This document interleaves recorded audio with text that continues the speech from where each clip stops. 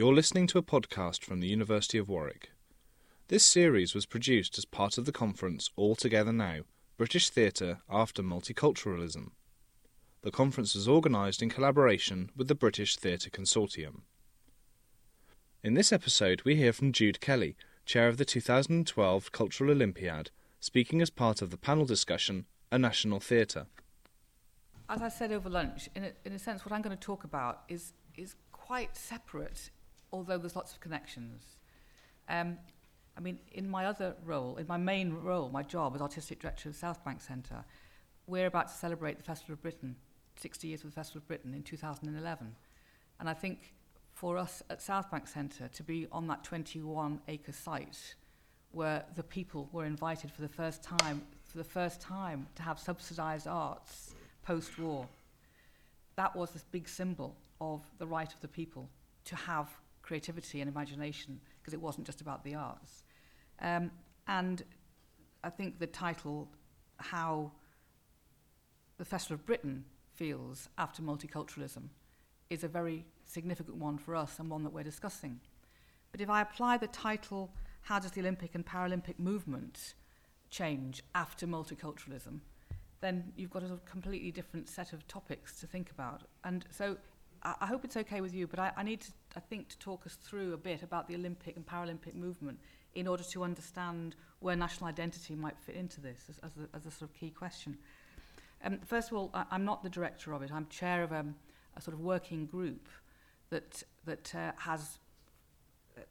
really started from bidding for the Olympics and Paralympics, and as part of the bid, my role, which was sort of self-afflicted, I'd rather say rather than self-appointed, but self-afflicted really, was to try to reframe for the Olympic movement itself the fact that when it was created at the end of the 1800s, that actually Pierre de Coubertin, who founded the movement, was an educationalist and a poet and a boxer, and that it was predicated on the idea that humanity needed metaphors of beauty, and it needed metaphors of peace, and that his strongest conviction was that you needed to put together sport, culture, education, and the knowledge of world histories, and that until you did that, the world couldn't have a conversation with itself about what most mattered.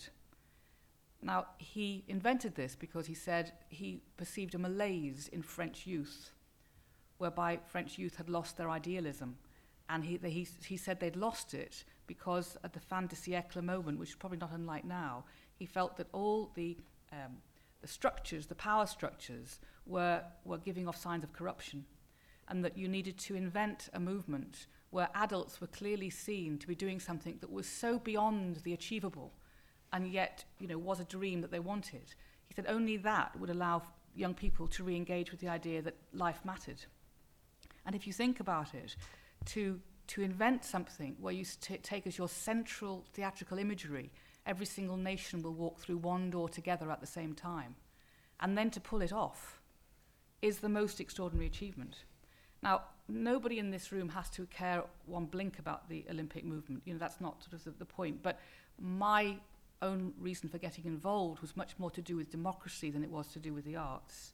It was to do with the idea that if you invent something like the Olympic movement and then the Paralympic movement, which I'll come to in a minute, you have a choice in the world about world movements, whether they're the UN, UNESCO, whatever, that you can either just let them dwindle on the vine and sort of be sucked under by their own Byzantine vanity, or you can get in there and see whether you can keep moving them onwards.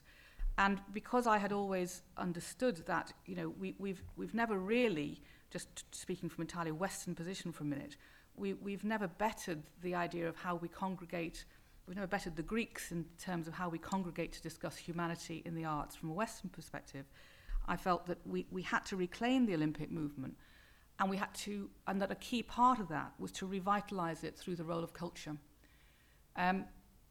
So a lot of what I have been about is not sort of trying to work out how do we have a fantastic cultural Olympiad in the UK, so much as how do you reintroduce into the Olympic movement structures that make it obligatory for culture to be part of it and not just sport.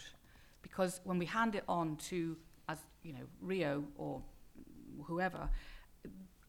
My belief is that the young people of the world are entitled to celebrate their humanity through the arts and not just through sport, because that distorts what the movement was about to begin with. But the bit that Pierre de Coubertin never was able to achieve, because you have to understand he was a visionary who ended up being a pain in the neck to the impetus of the movement, because it quickly got crowded in with blazers and people who wanted to make it about sport. And they found him irritating, that he kept on returning to the idea of, no, it had to be about culture, it had to be about education, and it had to be about world history. The torch movement, the Olympic torch, was intended to be about, could we all put down our arms, as they did in the Greek times, and remember that this is about humanity loving each other. So his plan was that not only should every nation walk through the door together, but we should also cultivate and learn about social and cultural histories so that we could understand what respect meant. We're probably another 200 years away, if the Olympic movement survives, from being able to achieve that, but it's worth achieving it, I think. So that history of struggle to keep these metaphors going, although it's still dominated by the history of world sport and contaminated inevitably by the history of sponsorship sort of intervening in the way that an idealistic proposition gets reconstructed, I think there are some centrally important aspects of what the movement still does. When the Paralympic movement was created, which came out of Stoke Mandeville hospital work here after the Second World War, obviously, again, people were aghast at the notion that people could do these things. And it really made people rethink what humanity was capable of. And the things that we know about culturally in the Olympic movement, people in culture tend to be very, very sniffy about them. And I count myself as one of them a few years ago, and I've still got anxieties about it. But the fact is that the 8/10 of the world population view the opening ceremony. I mean, that is just a staggering thought. And so if as a nation you want to talk about yourself, you can be assured that everybody's going to turn on the telly and look at you. And there'll probably been no more, the greatest number of conversations about China happened really after their opening ceremony. And thinking about why we won it, Kerry is here from Stratford East, and when we went to Singapore, we went with 30 young people from the East, and we said, if we do nothing else with the Olympics, we want to say to these 30 very diverse young people that your world will be different in the UK after the Olympic movement has come and gone. We really wanted to say that. And the renaissance of the East as a symbol of not having a distorted class-ridden London was another part of it too. But one of the things that I think should make us worried is how much does the UK, with all its politeness and kind of unacknowledged diversities as well as the acknowledged ones, how much is it able to engage in national conversation? If you think about the Barcelona Olympics, that was post-Franco. They had to, as a country, put themselves back together again, post-fascism.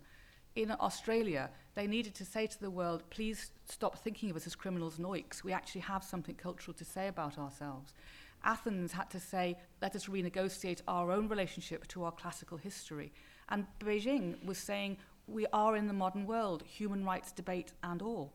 What is it that the UK wants to say about itself? When we have, so many issues, not just about multiculturalism, but about poverty, about lack of education, about human rights generally, which we are frightened to acknowledge. So on the one hand, you've got, what is a Cultural Olympiad? It's a celebration of everything that's rich and wonderful in the UK, in an international relationship with others. What is an opening and closing ceremony? There are 4 of them, by the way, because there's an opening Paralympic one and a closing of each.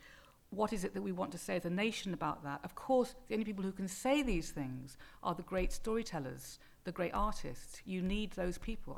The opening ceremony of Beijing wasn't done by the government. It was done by a great filmmaker and a great choreographer.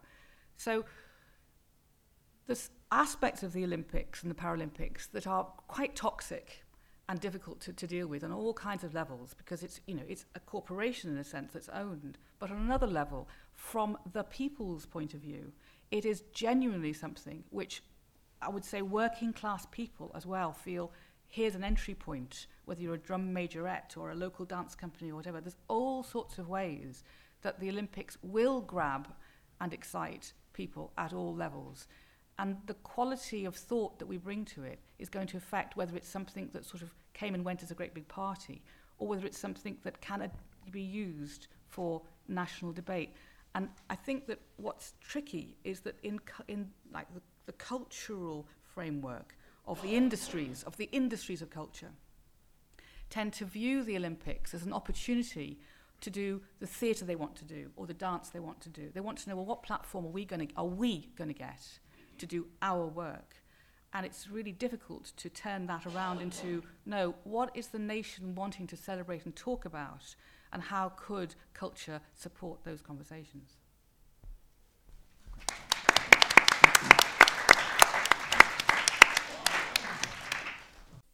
This conference was supported by the School of Theatre, Performance and Cultural Policy Studies at the University of Warwick, Warwick Arts Centre, the Humanities Research Centre at the University of Warwick, and the Department of Drama and Theatre at Royal Holloway.